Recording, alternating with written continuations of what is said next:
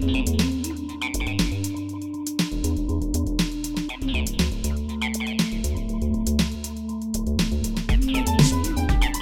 right, we're recording.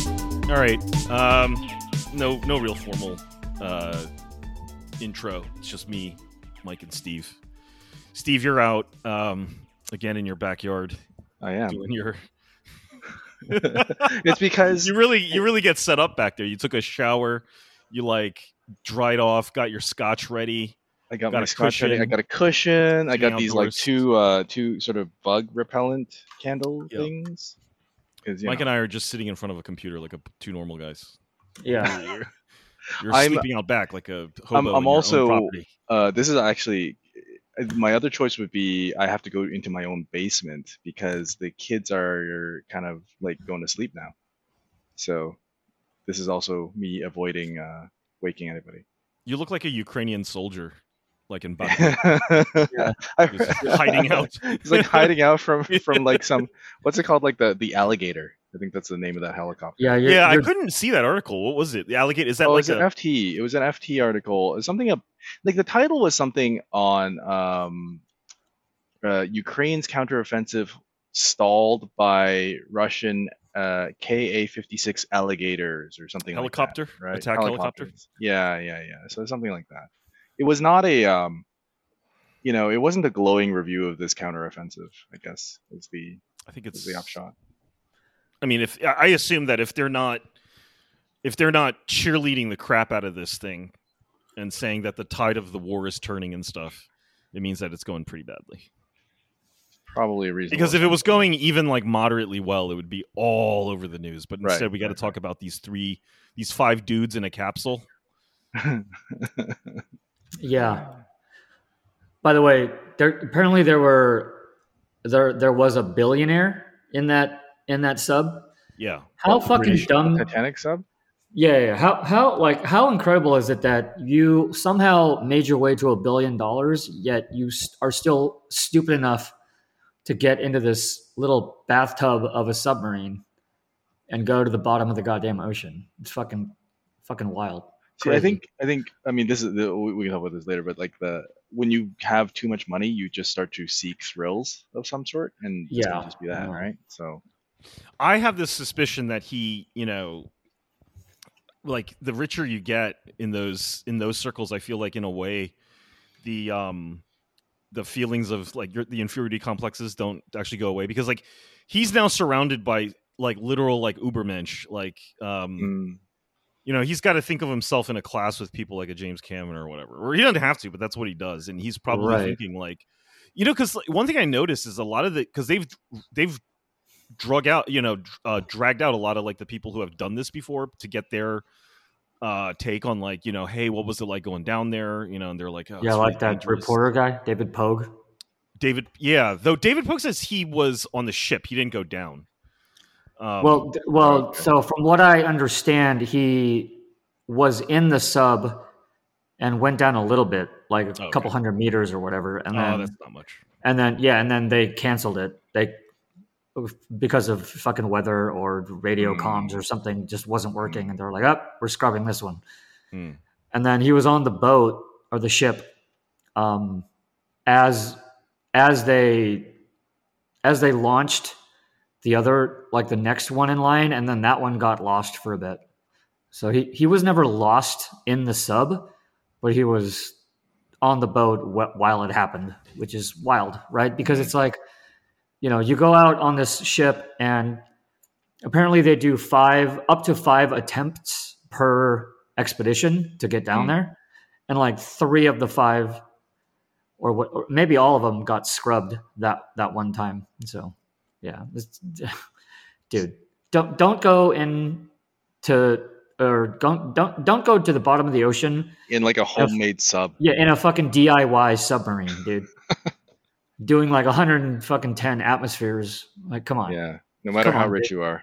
Well, yeah, I figure that I think a lot of the people that they had talked to that had done it before were similarly rich guys that they call themselves explorers, and they say these really sort of self-aggrandizing stuff about how they always wanted to push the boundary of human knowledge and experience, and they'll say Right. stuff like, Yeah. more people have been in space than, at these depths of the ocean, and the future of humanity is in the ocean, not space. Meaning, I think they really want to see themselves as part of genuine explorer adventurer types, rather than mere tourists, which is what they are. Yeah, and I think that these companies are taking advantage of that, as is companies like Blue Origin or Virgin Galactic. Sure, they're just they're just hustling, which why I kind of like these companies. They're like hustling billionaires to sort of offer them immediate bragging rights and life purpose and meaning. But it's the advanced tourist package. It's the Lawrence of Arabia fucking grift, right? Like, go to unknown lands and deep in the sea. To the tune of $250,000 to $500,000 a seat. Do you think Elon would go on his own Mars mission? I actually think he would. I think he would. Yeah, but that actually would be pretty cool. It would be cool, but I think if he had a 30% chance, envelope, yeah, I think he would go with 30% chance of survival. I think he would after a certain age, after he's 60, he would do it. Yeah. He's like that the guy from the Wayland Yutani guy from Alien. Right, he's gonna be like that guy. Yeah, Mr. Wayland. Yeah. Where's Mr. Yutani? I was like, what is that? That movie was such a product of the 80s. Yeah, Yutani uploaded himself into the cloud. Jeff Bezos is fascinating because I feel like he's just going through this massive midlife crisis right now. And did you see he's got this sailing yacht, which is actually kind of a cool yacht because it's different than those super sleek modern yachts that are all white and kind of look like the houses that all the billionaires build out in LA. It's they're all white with black glass, it's very angular. Yeah. But he built one that's more of a classic sailing ship. It's supposedly powered mostly by these large sails. But it's really funny because in the bow, like a traditional ship, he's got sort of a bust of a woman. And with boobs and stuff. And it looks just like his wife. The hood of a Bentley or something. Yeah, but it's huge and it's kind of a mermaid and it comes out the bow of the ship and it's got big boobs and it looks, people are like, dude, that's his fiance, Lord Sanchez. And he's just, he's all jacked, and he's like, did you see him when he came out of that space capsule? That actually, I don't think technically ever achieved orbit, so I don't know if he counts that he went to space. It didn't actually orbit. It's super funny. Lauren Sanchez used to do the morning show out here in LA. That's great. That's she's like a radio or TV person? Yeah, she's like a TV host, and there was this show called Good Day LA. And they had a bunch of hot chicks and cool dudes on this TV show, and it came on hot chicks and cool dudes. Yeah, I mean it's very LA, right? This is so 80s. Hot chicks and cool dudes. That's totally where he'd be fishing. Yeah, and do you remember that hot chicks and cool dude show? So this was a 4-hour morning show. It would start at 5 a.m. and go until 9 or something like that. Wow. So it was just if this is back in the day, maybe 10, 15 years ago, all the way out to 20 years ago. And it was just basically the morning show, right? If you wake up and you're about to do your commute or whatever, you put this thing on TV and it would just be the show that you watch while you're, getting ready to go to work or whatever. It was called Good Day LA. And yeah, it was her. What's interesting is she's not that young, isn't she in her 50s too? And she's also So while she was doing the show, she was in her 30s and she looked good, real good. I bet. Yeah. But she's now sort of in that resisting aging at all costs and getting what looks like pretty extensive plastic surgery. And it's a slippery slope. Injections. She's got those she's got that cat face, that sort of lynx face, when they do too much injections in the cheeks and lips and stuff. She's starting to inflate a little bit. LA is ground zero for that shit. I don't know how it is in New York, but yeah, out here you'll see that sometimes. You'll definitely see that. I saw it over the weekend. I was in my car on the upper west, and I saw a woman who was getting in a cab behind me, and I was looking at her through the mirror, and I was like, dude, that's like a runaway plastic surgery thing. Yeah. You know what I mean? Like she was probably 70 or something. Oh, Jesus. But she was wearing like skin tight clothes, and her face had that classic sort of like, I don't know what to call stretched it. out Plastic look. surgery face. Yeah, you know. It's a stretched out look. Yeah. But what's fascinating is that Lauren Sanchez went for that look, and she nabbed the world's richest man. So I guess it does work. Well, hey, you know, you can't argue with results. She got results. She's on a bow. She's now the bow of a ship, you know? Yeah, now she's on fucking yachts. Okay, so... Speaking of money. Yeah, speaking of money. Speaking of money. So, dude, I was saying, I feel like I'm potted out in terms of, like, I don't really have much to say anymore about...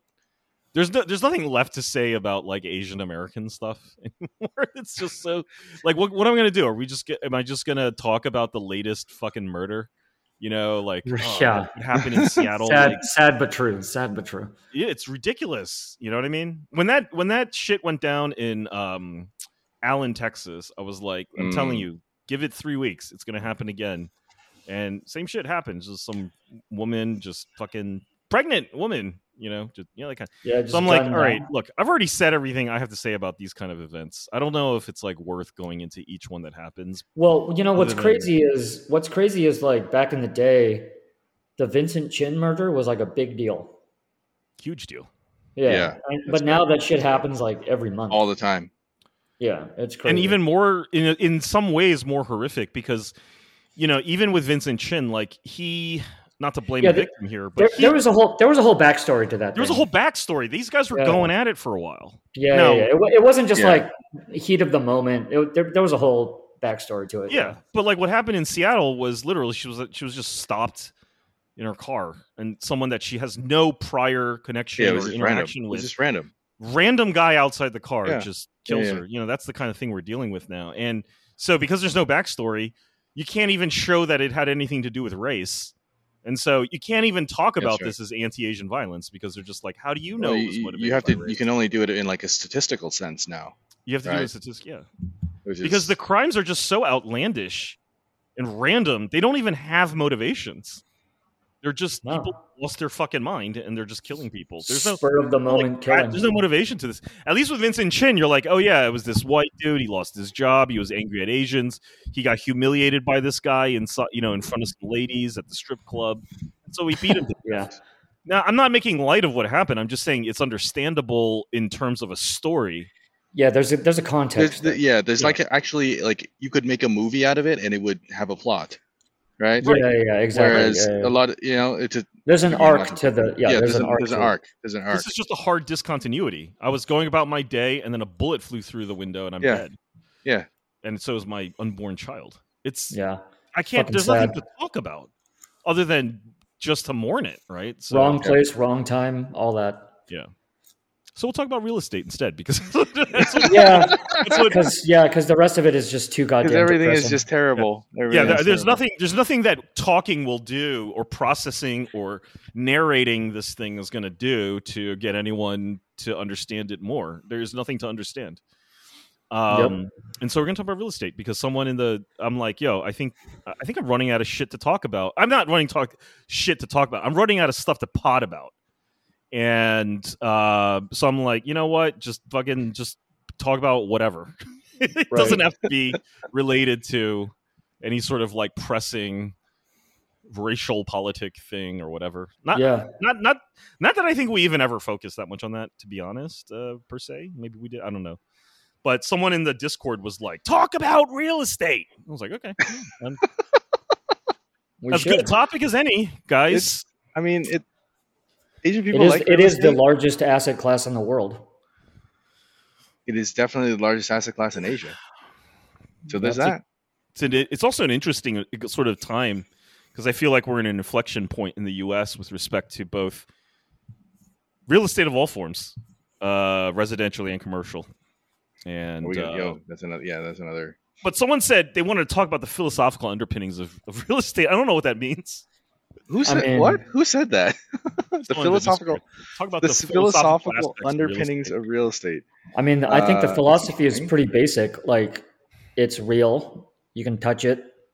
Is it's an asset class, and it cash flows. That's the thing for me. Is this person talking about communism? Etymology first, because you said it's real. I don't think you're suggesting that that's why we call it real estate, but it is real. It is the most. Well, it's real as in royal. Royal, exactly. Yeah. Royal estate, like Montreal. Oh. Yeah, Montreal. Yep. Yeah. So it's royal estate. It's this idea that it all derives ultimately from, at least under the English common law system, that it all derives ultimately from the domain of the king. Yep. And so, okay. I mean, and that's why they call it eminent domain. Yeah, that's why they call it eminent domain instead of royal domain in Western democracies. When they want to take your shit. It's not communism. It's eminent domain. Yeah, when they want to take your shit to build a freeway on ramp or whatever. Yeah. They just snatch it from you. And, like, these people are compensated. It's not like uncompensated, but it's unpleasant. It's unpleasant. You get dislocated. And is it market rate? I mean, maybe market rate, but what are they like? They're rating it on comps, right? Like comparable properties. They don't do it as much anymore as well because it's just politically fraught. Yeah, so it's just real tough to do these days. That's why I think there's a big problem with infrastructure building, particularly like talking about stuff like high-speed rail. I mean, the reason we like airlines, air flying, I think, is not just because it's faster. In a way, like if you add on all the security lines and getting there for like a medium distance, it's not better. It's not necessary. If you can, I think that you could do probably like if you got high speed rail going, you could make up and down the coasts. Yeah, you can make it better than flying. I think so. Like if you take like HSR, like in China, it's so much more comfortable than an airplane. Like it's not even comparable. Yeah, like you just get on the platform, get on the train, and the train, and you have like double the legroom in coach. Yeah, right. And there's so many trains; they just keep. There's so many trains. Yeah, it's like every 20 minutes or something like that. Yeah, so you don't have to like book your return necessarily. Like you could just figure it out when you get there. You can figure it out when you get there, and the airlines, you gotta like plan out your every moment. You're like, I gotta get there at this time, and then I'm gonna leave this time. Exactly. Changing a flight. That's the other thing about flights is like changing a flight is not easy. Like you're committed. Yeah, no, it's weird. Yeah.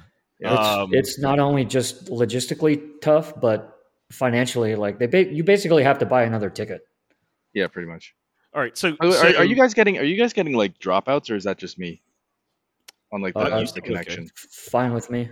Fine with me. Maybe you're sitting in a dead spot or something in your backyard. This is fine last time. Okay. Well, okay. Well, we'll just deal. In any event, let's have a starting point here with respect to how to talk about the philosophical underpinnings of real estate. I think because it's a kind of inflection point. Oh, we really lost him. He dropped off. Oh no, I'm here. I just cut off the cut off the video in case. Yeah, I cut off the video to save like an inkling of bandwidth. But since I'm just chilling in my dark backyard, it feels more not as outdoorsy as it was. I could do like that. You know that thing from Speed where the guy just like replayed the same thing over and over. I could do that for you. Right? Yeah. Who's that wildcat behind the wheel? Okay, philosophical underpinnings of real estate. Let's start with a proposition. And the proposition, I think, in a common wisdom, common sense or wisdom, is that it's really good and it's almost imperative to own a home. Is that still true? Well, it depends on what your entry point is.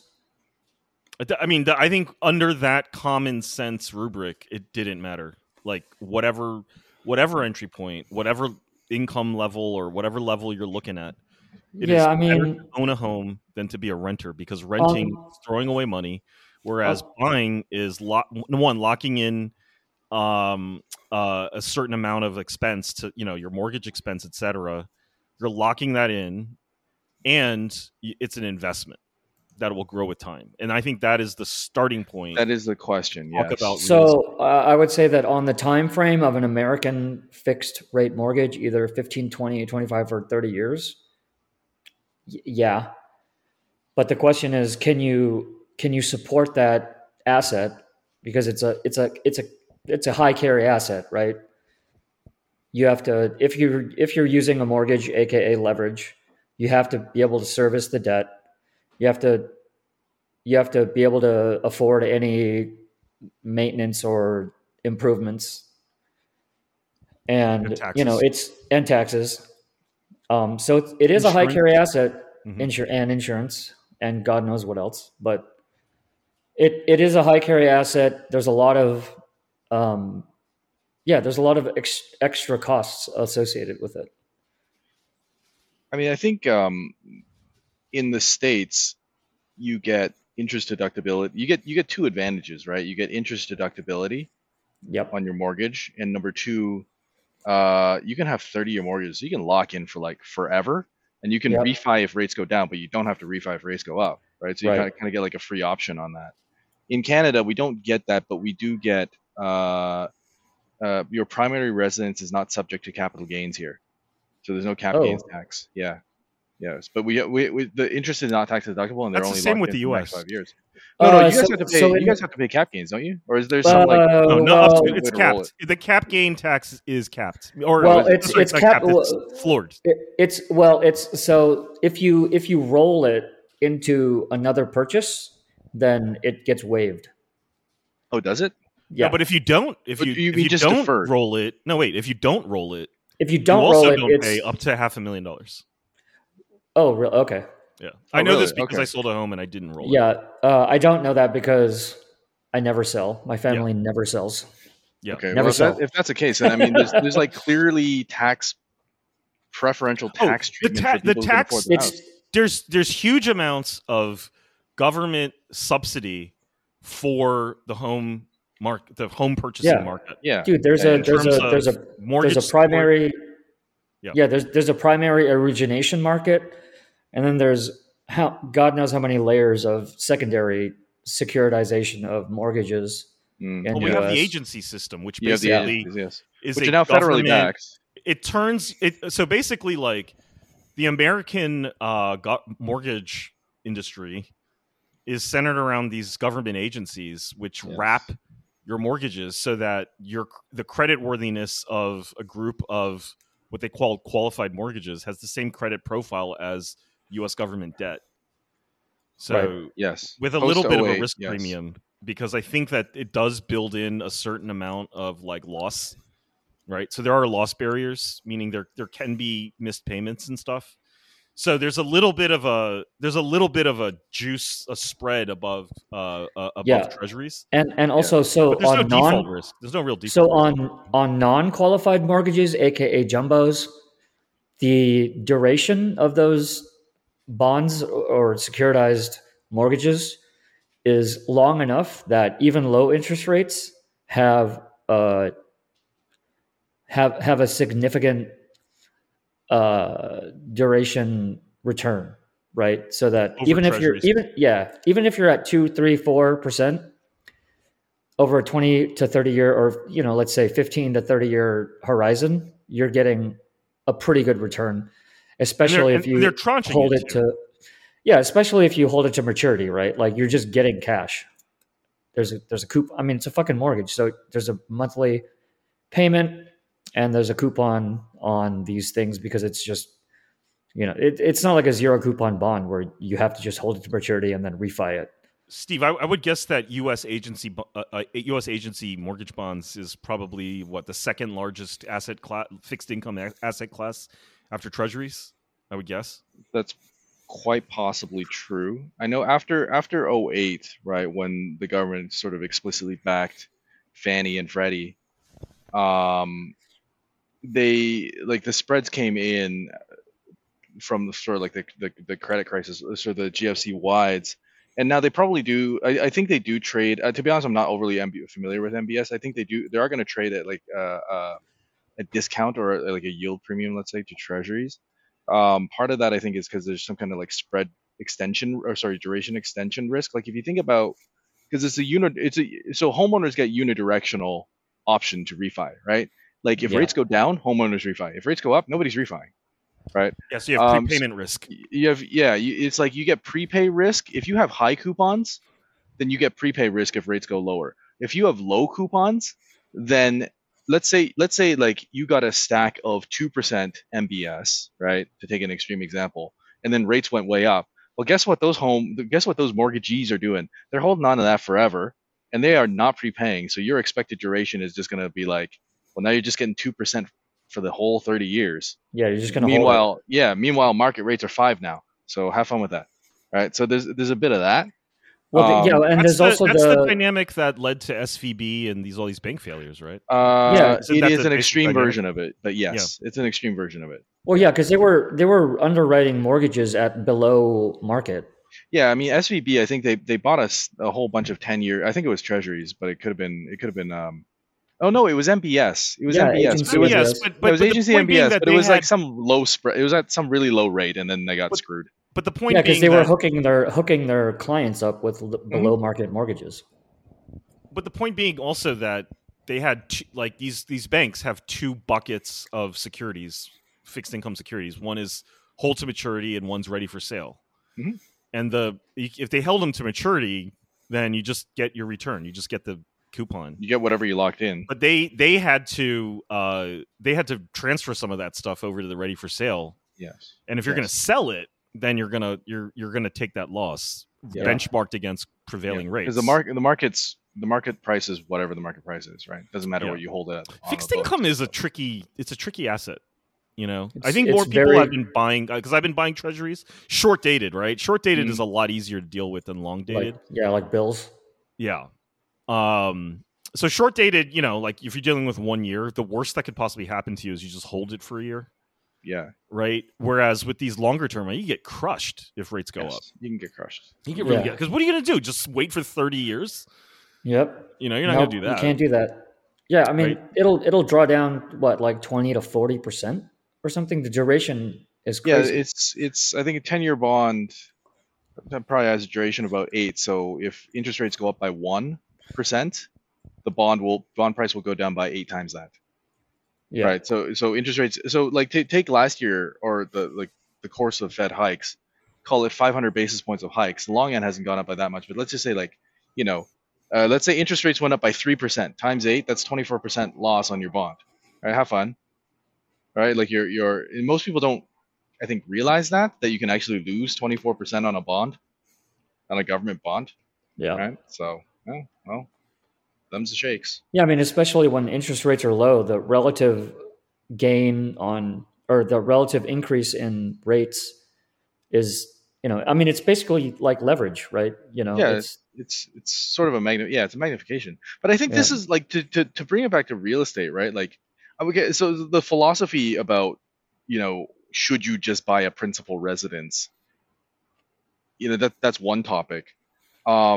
The other angle is like, look, from an investment perspective, let's pretend, let's take a hypothetical scenario where you already own like your own kind of principal residence, and it's kind of fine, right? So you kind of take that out of it for a second, right? Like I think, and I'm kind of the anti-real estate guy as an investment, and there's 2 reasons for that. One is, from a portfolio allocation perspective, if you accept the premise that diversification is generally a good thing, and I think that it is generally a good thing.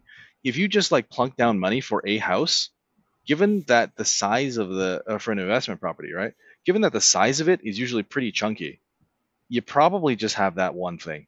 Maybe you have 2, right? So in the whole universe of things that you could invest in, you've got these 2 specific houses in whatever city, right? So you're completely not diversified whatsoever. And then you kind of have to ask yourself, well, do I think I'm going to like house pick better than the entire market that is going to overcome the massive diversification loss? Like, what if the city that you pick in just sucks, right? Like Detroit or something like that, and it went down for 50 years. So that's the first version. That's kind of like the first reason. The second reason is more structural, which is you have to ask, like, a lot of people do real estate. Now, why do they do real estate? I think the first reason is that it is the easiest asset on which most normal people can get a whole bunch of leverage, right? Yeah. Because you can go put in Canada, I think it's like, I don't know, 20 or 30, but in once upon a time in the US, I guess it was like 10% down, Or right? And you yeah, can or or five. 5, so you can get 10x, 20x leverage, okay, on a cash flowing asset if you find a tenant.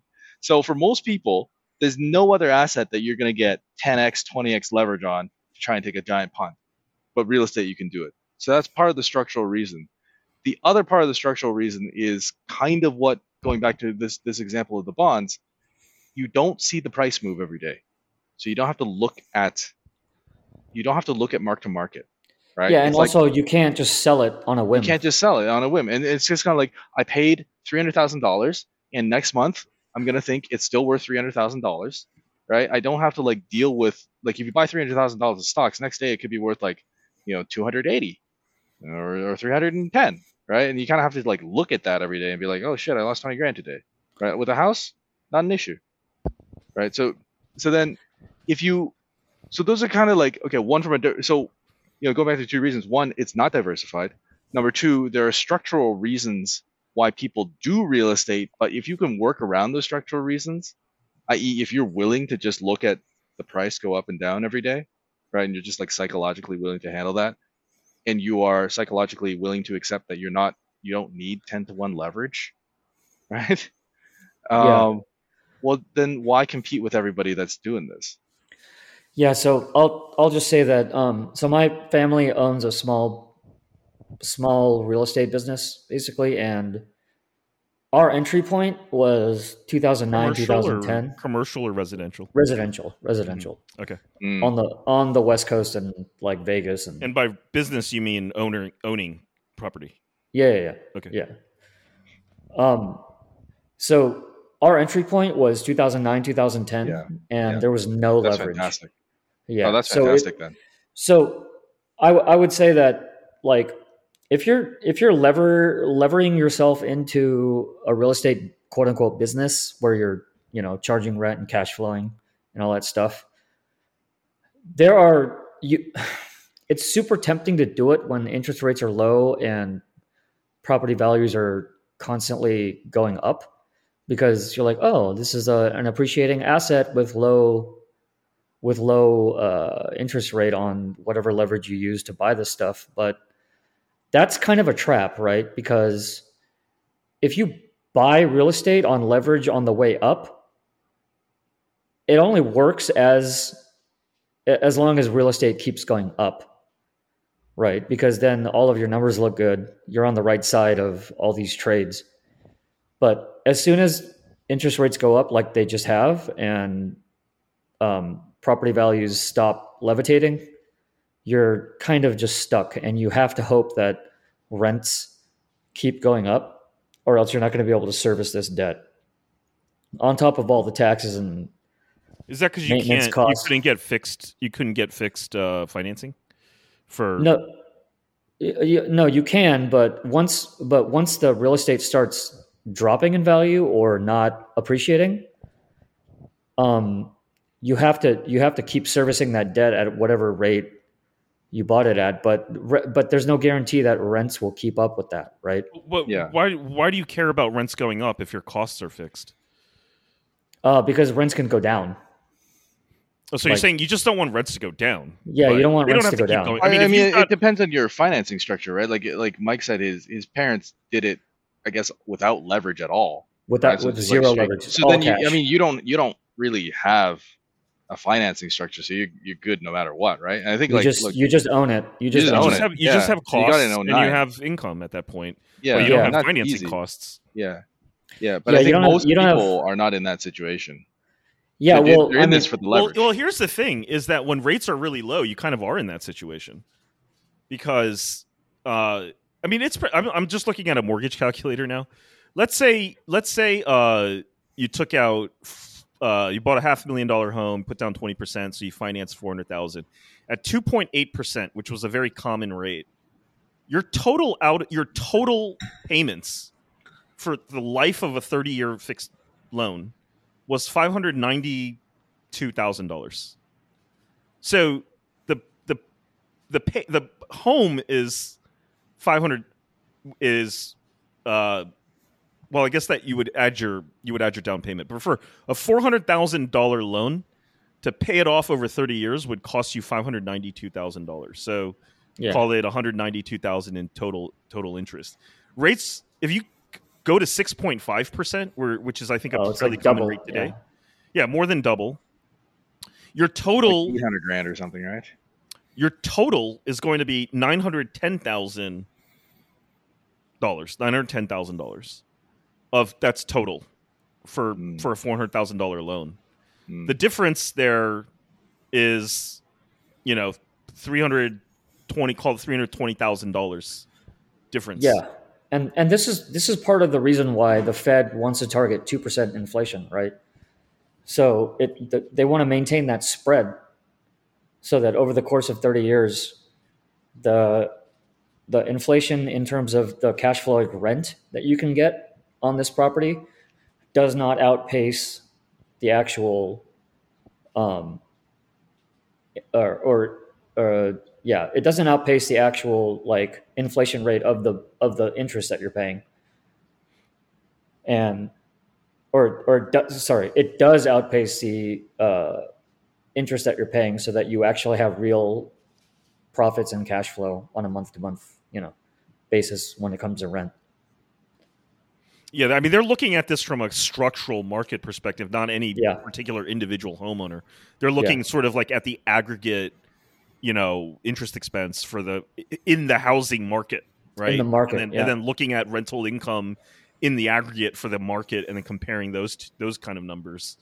Right. But as an individual investor, I mean, it all depends on what your entry point is, what rate, exactly, where your home is. Yeah, and the thing is, the good entry points come around every 10 years or whatever, 10 to 20 years, and it's important that you get in at these good entry points. But the thing is, during those good entry points, credit contracts, right? The availability of credit and leverage contracts. So you have to be in a position where you can either pay cash for these properties or have a large enough down payment that the interest is not a big deal. Is not a big deal on the margin that you're not the margin, but the remainder of the equity portion of your real estate.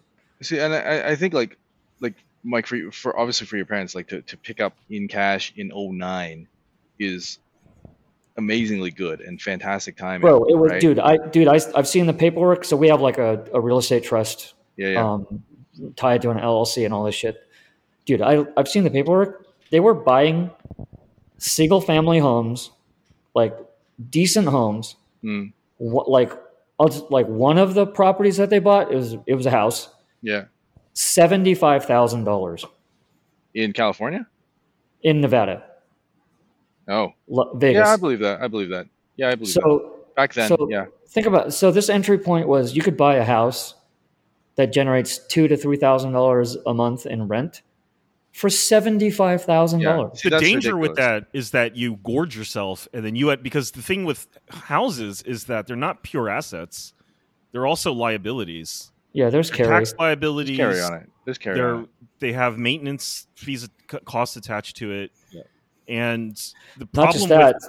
So what? Sorry to interrupt, but one of the biggest risks in these kind of markets is if the tenant can no longer afford the rent and they get evicted, they're going to fuck up the house. Yeah. Yes. Right. And that's Nevada. Like in New York, there's very, very favorable tenant laws. Dude, we'll talk about Toronto in a moment, but yes. Yeah, there's laws very favorable to tenants. So I have a friend. I bring this up because I have a friend who went to Rochester, New York, which is like sort of like a small market town in upstate New York. And he would buy houses for, like 5 digits, right? He would buy like a $35,000 single family home. Yeah. And in his mind, he was like, dude, I could just buy up fucking houses, and he built up like a significant I mean, think about that. 35,000, he could easily bought like 10, 15 it's like houses. car money. It's car money. Yeah, like he just with cash, right? Yeah. And so he's like thinking he's like this landlord, he's got 10, 15 or 15 houses in this town, and then he hired a local cop to kind of be his like, real estate enforcement guy, going around picking up rent and shit, But it just became a nightmare because he would lose money regularly on an annual basis because, first of all, that's 10 air conditioners that don't work, that can go wrong. Those are 10 sets of like old pipes that'll burst at the worst time. Those are 10 sets of roofs that are going to leak. And then on top of that, he was running into like tenant problems where the tenants wouldn't leave and they wouldn't pay. And the cop's like, I can't kick him out. It's not legal. It's not legal. He's not the sheriff. Yeah. Yeah, I'm not the fucking sheriff. You see, this is where like choosing your location. One of my biggest mistrades is not doing this in Detroit. In like 20. You think that was a mistrade? I remember when you were talking about that. Yeah, I think it was Detroit's still a piece of shit. So, but it's a piece of shit that would have been highly profitable over the last 12 years. And how far away is Detroit from Toronto? About 5-hour drive. 5-hour drive. Yeah, I even why would went it down have been very probable? Because like because of appreciation in home value. Yeah, because like in 2010, what about rental income?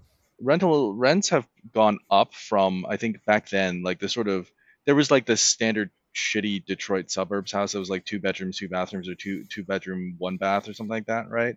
And you could get them for like 35, 40.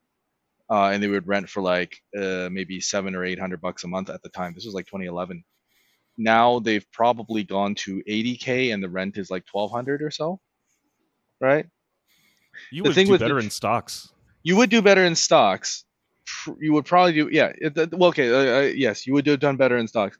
But I think the thing is also Detroit, at least on a real estate basis, you can kick them out. Right, like it's like very pro landlord. Legally, you can kick them out, but can you legally, physically kick them out? Yeah, yes, well, you can send it. Apparently, a buddy of mine did this, and if they're what is it, like 2 weeks late, you send the sheriff. Okay, yeah, but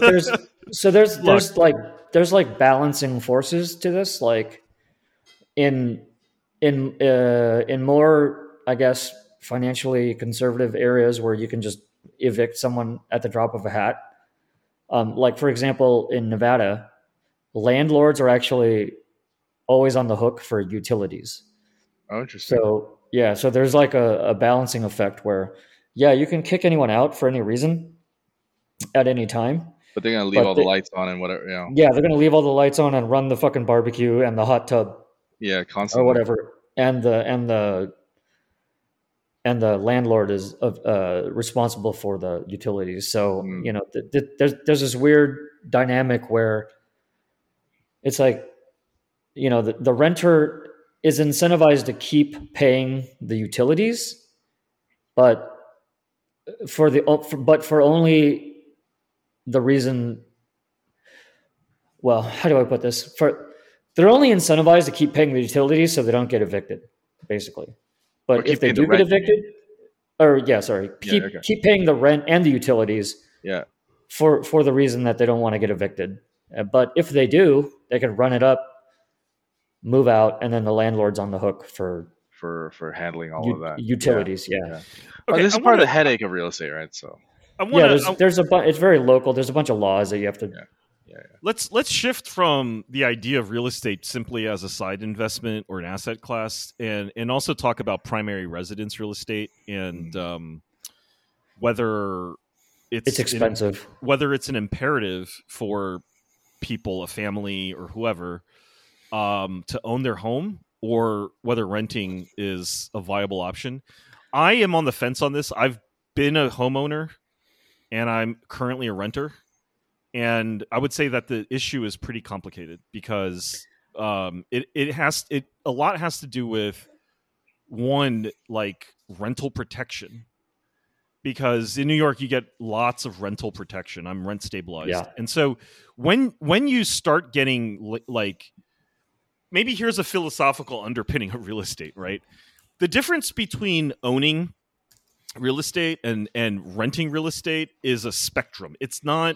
There isn't, to me, a hard break between ownership and leasing. First of all, under the law, leasing is a form of ownership, right? What we talk about ownership, we're talking about a type of property, a type of estate called fee simple absolute. And when you're renting, you have a form of estate called leasehold. So they're both forms of ownership, right? And Right. so from the legal perspective, ownership of real property is really a bundle of it's a package of rights and obligations. It's not simply this is yours and you're the king now, right? Like, no, it comes with a lot. Like, you can be taxed on it. Yeah. And you're legally liable for shit that happens on your property. So if you own a lot of like large land that a lot of people come onto, series of liabilities. Like, you're gonna get fucking sued if any of them get hurt on your property. Like, all this stuff. It's not just like I own it, like I own a car, or like I own a like an object. And when you're renting, in some places you get more rights as a renter than you do in other places.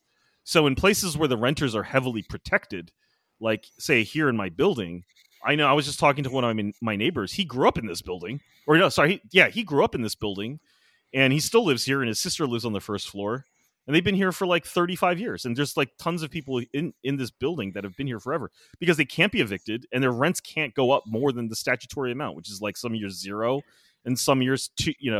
They're it's going to go up probably 5 to 7% in this next round, and people are rioting over 5 to 7%, which in this environment is actually pretty reasonable, pretty contained. Yeah, given that market rents in New York City are going up. Yeah, also, like, this is a deal. Also, it probably did not go up during the COVID era. Yeah, not much. Oh, much. By the way, the Toronto or Ontario rent guideline for the past couple of years has been 1.5. 1.5 That's for rent stabilized. I think COVID year was 0, I think, and then 21 and 22 were 1.5. Sorry, what's 1.5? Is that for rent stabilized apartments? Like the max that you can raise the rent by is 1.5%. If you're subject to that law, right? If you're just like if you're just renting out like a second home, are you bound by that too? The vast majority of rentals in Toronto are under rent control, I believe. Oh, wow. There's only a little bit of carve outs. So the way it works here in Santa Monica is every building that was constructed before 1979 or something like that is subject to rent control as a blanket rule. But anything built after that is free market.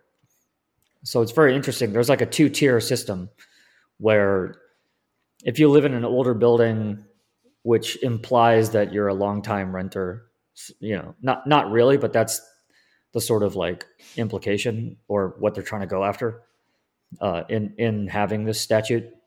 Like rent control, it only increases by, I think the worst I've seen as a property manager was like 1.2% or something. And during COVID, it was like $20 because, because like the owners they needed emergency measures because everyone would have been evicted. There was like rent moratorium and also rent increase moratorium and the whole. I think that whole project, that whole system of moratoriums shows you that we're really. We can't just easily. It's not a binary between ownership and a renter. There's like a lot more. It's a lot there's more little nuances in here. It's like a sort of like battle of like rights and obligations because for example, like in my building, the owner of the building, the landlord, is on the hook for all of these rises in like heating expenses and the fact that my lease, I don't pay for most utilities except for electricity, but like the heating and water is all on the landlord. Like first of all, that's by operation of law. They don't, they would gladly put it on the tenants if they were able to, but they're not able to because of the law. And so all these rises in the cost of heating oil, which has been pretty, during the period of inflation, has been pretty high. It's all on them. They legally cannot pass that on to the tenants. They just got to eat it. Yeah, so renting for me has really protected me. Whereas when I owned an apartment in Brooklyn, every single cost got passed on to you as it was a co-op. Yeah, you're a member of the organization. Yeah, I'm a member, and as a owner of the building, all of the costs got just dumped in our laps. And let me tell you, when you're facing the full brunt of like the market out there, in terms of like what it costs to get a roof, fixed or like a leak fixed or like a foundation. You are out in the cold. Dude, when you see ago, that engineer come to your building and start scoping out the structural problems, you know you're getting fucked. I mean, dude, I just paid last year during the first set of so California's been in a drought for over a decade. Yeah. And I think not last winter, but the winter before, it just fucking dumped rain, right? And our roof had to be replaced, and it cost me $8,000 as a special assessment from the HOA, which is the same as a co-op on the East Coast. Yeah. So the HOA billed us $8,000, and guess what? The new fucking roof leaks too. Right? And it just becomes this. I mean, you're owning in a building. It becomes this ongoing saga of maintenance. And then we had this. You guys, I'm sure, have a management company, and so I was on the board of my co-op. And I got to know sort of, how this works to an extent. And we would have a punch list of just like big ticket items that the building had to go through, right? We had a very old building. And it was like, we got to replace the roof. And then we've got to do you got structural problems on the back of the first, it was 2 buildings. The first building, you've got structural problems.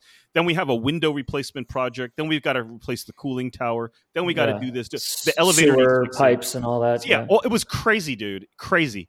And this is what the management agent told me. He was like, this punch list is circular. So the way you have to think about this is you're going to get through this punch list.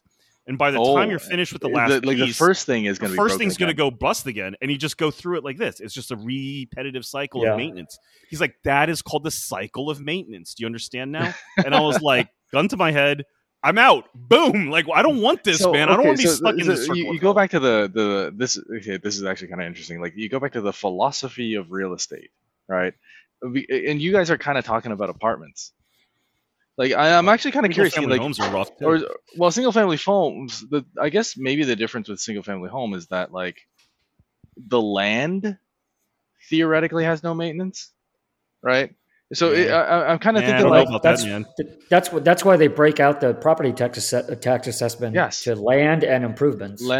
Well, I don't know how it works in Toronto. That's how they do it. Taxes are actually kind of lowish. The number of people I've known that had to regrade their backyard because the rain pools up in a weird way because their neighbor regraded, and so all the rainwater goes onto their lot, and now they've got to regrade, so it goes back into the other. Competitive regrading. Yeah.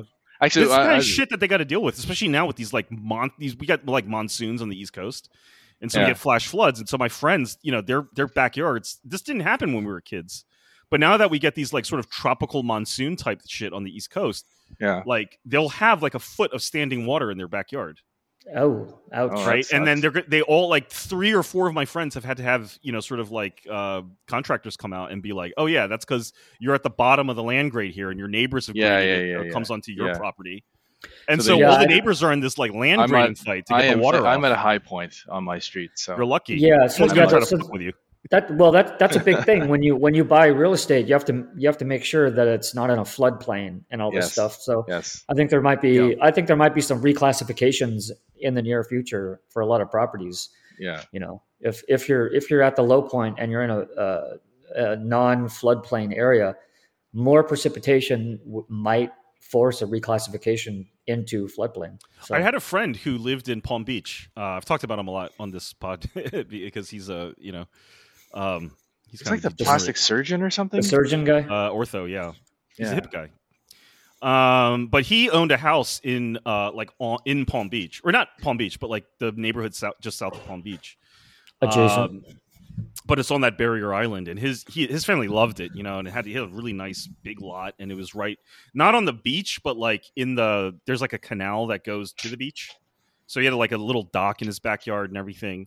But he was paying something like $4,000 a month just for flood insurance because he was in a flood. He was in a FEMA flood zone, and when you're in a FEMA flood zone, what happens is that every mortgage underwriter requires you to go buy.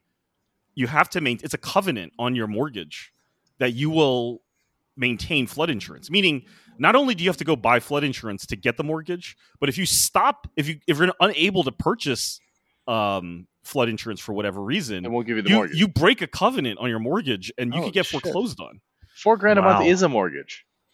Like Yeah, exactly. No, it was more than his mortgage. He was paying more. I couldn't believe it because like he's a guy like, you know, we don't really, he's a guy, you know, like this is an example where like friends don't often talk about like financial shit. And so there are these big things where I'm like, wait. You pay more for insurance than your mortgage. He was like, yeah, it's I got to buy flood insurance. And I was like, dude, that's a sizable expense, man. Yeah. So, and not only that, but flood insurance is going to go broke.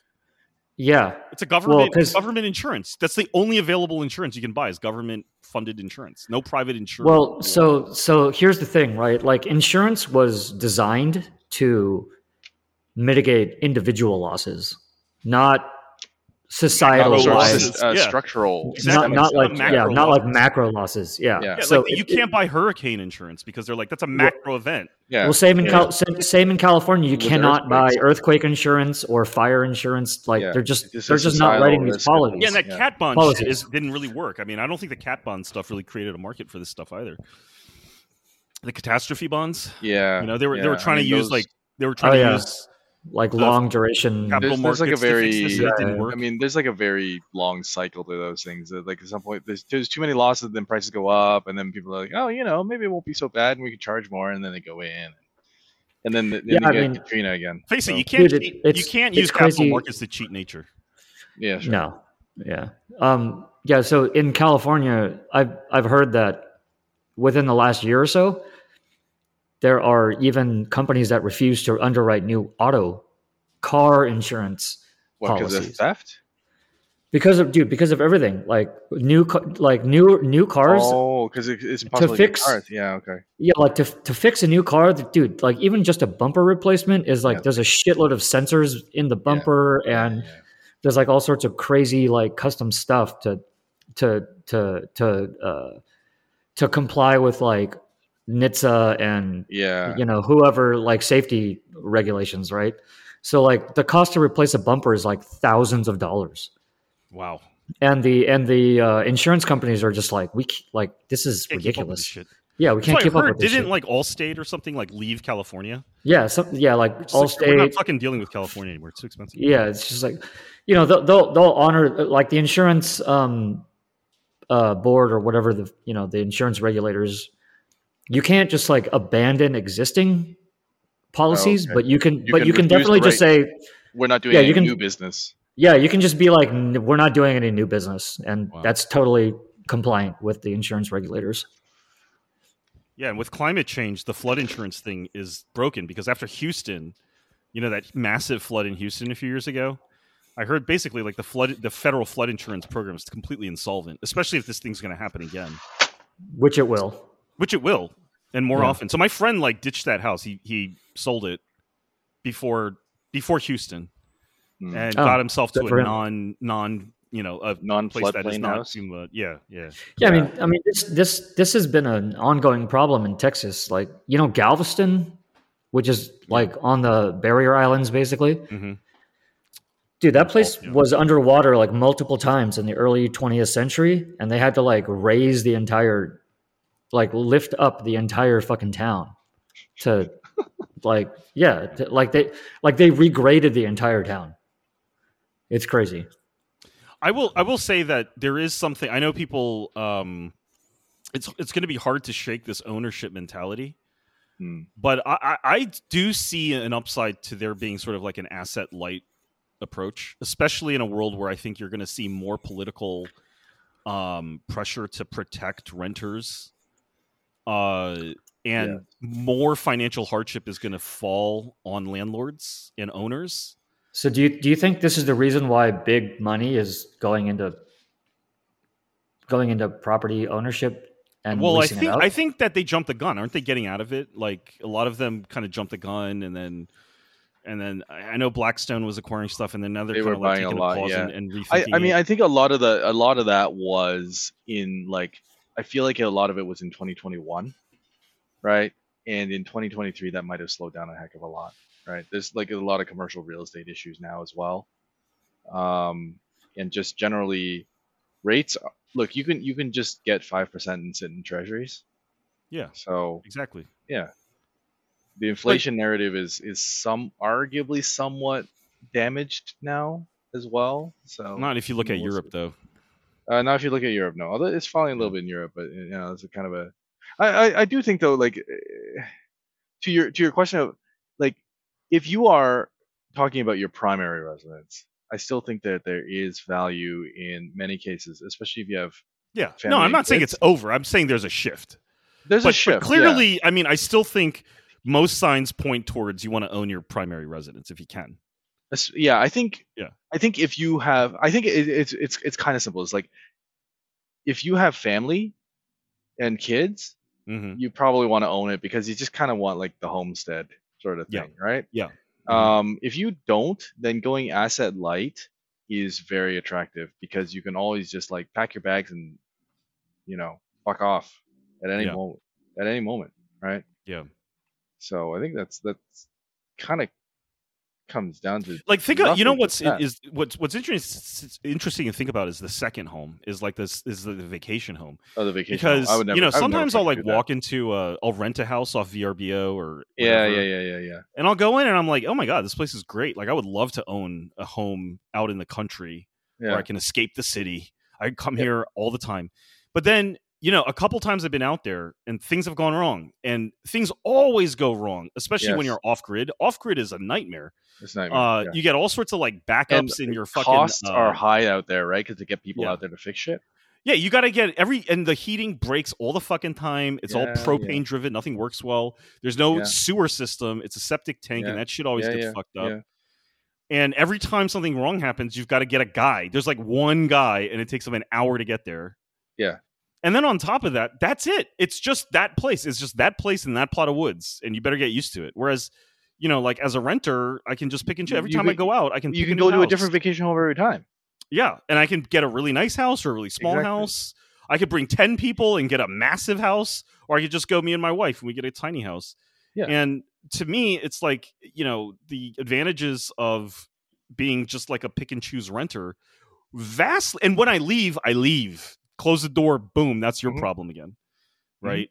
It just vastly outweighs whatever interest there is in owning a vacation home. I don't really get the vacation home thing at all, because I think, especially with things like Airbnb, VRBO, or whatever, it's just so easy to rent. It's so easy now, so liquid. And there are so many people who just they want to do that because for some reason they just, I don't know, they like to do Airbnb and they're willing to put up with the hassle and they're willing to put up the capital. You mean to be the landlord? To be the landlord in it, right? And I'm just I think they're being tricked into it. To be honest, I think so. A lot of them are like fools. Cottages up here in like a little bit north of Toronto is like Ontario cottage country, right? Like the good cottages are pushing $2 million now or over, right? Especially if you got water. Look, $2 million. It's all silly. right. Like come on, it's silly. It's ridiculous. It's ridiculous. But like, yeah, there are people with money and they transact these cottages. So, it only makes sense if you have minimal leverage or zero leverage, and you're banking on capital gains, capital appreciation, or it's just people with a lot of money. Like I think, or like, just people with a lot of money, with lots of money. Yeah, I think people with like $20 million net worth will buy a $3 million cottage, right? But I'll tell you what. I had a friend who owns, a nice big house in the burbs of Maryland. Pricey area. And, he thought he was all topped out in terms of how much real estate. But he likes to, he keeps going to this one area, which is, not far from him. It's called Deep Creek. It's sort of like the little mini Tahoe of Maryland, right?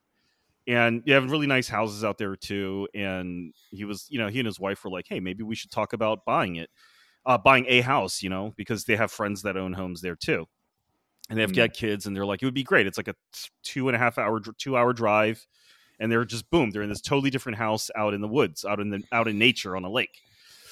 And so they thought about it, just not like seriously, but then seriously enough for him to talk to the mortgage broker about it. And the mortgage broker was like, okay, you could borrow $1.4 million. And he was like, what? He was like, yeah, you could borrow at a maximum. I'm just saying your maximum available, borrowing power here is like 1.4 million. I don't know if he could borrow 1.4 or 1.4 was like the sort of house higher end of the house price that he could afford. Yeah. I think it was 1.4 million was the house price that he could afford. Assuming like 15% down or whatever. Yeah. And he was shocked. He was like, he couldn't believe that he could afford that. You see what I'm saying? He couldn't believe that he could afford that. And he didn't believe that he could afford that, even though that's what the broker said. I could put you into a financing situation where you could easily buy a $1.4 million second home. And he was like, he told me, he was like, I don't know what what little data calculator thing that they have that makes them think that I should buy a $1.4 million second home. He's like, I'm not that guy. Yeah. But what I'm saying is, like, even the people for whom are looking to buy are shocked at how much they're allowed to afford. That's the end of part 1 of a 2-part podcast. Part 2 will be on the Patreon feed. If you want to join the Patreon, go to patreon.com/PlanAMeg.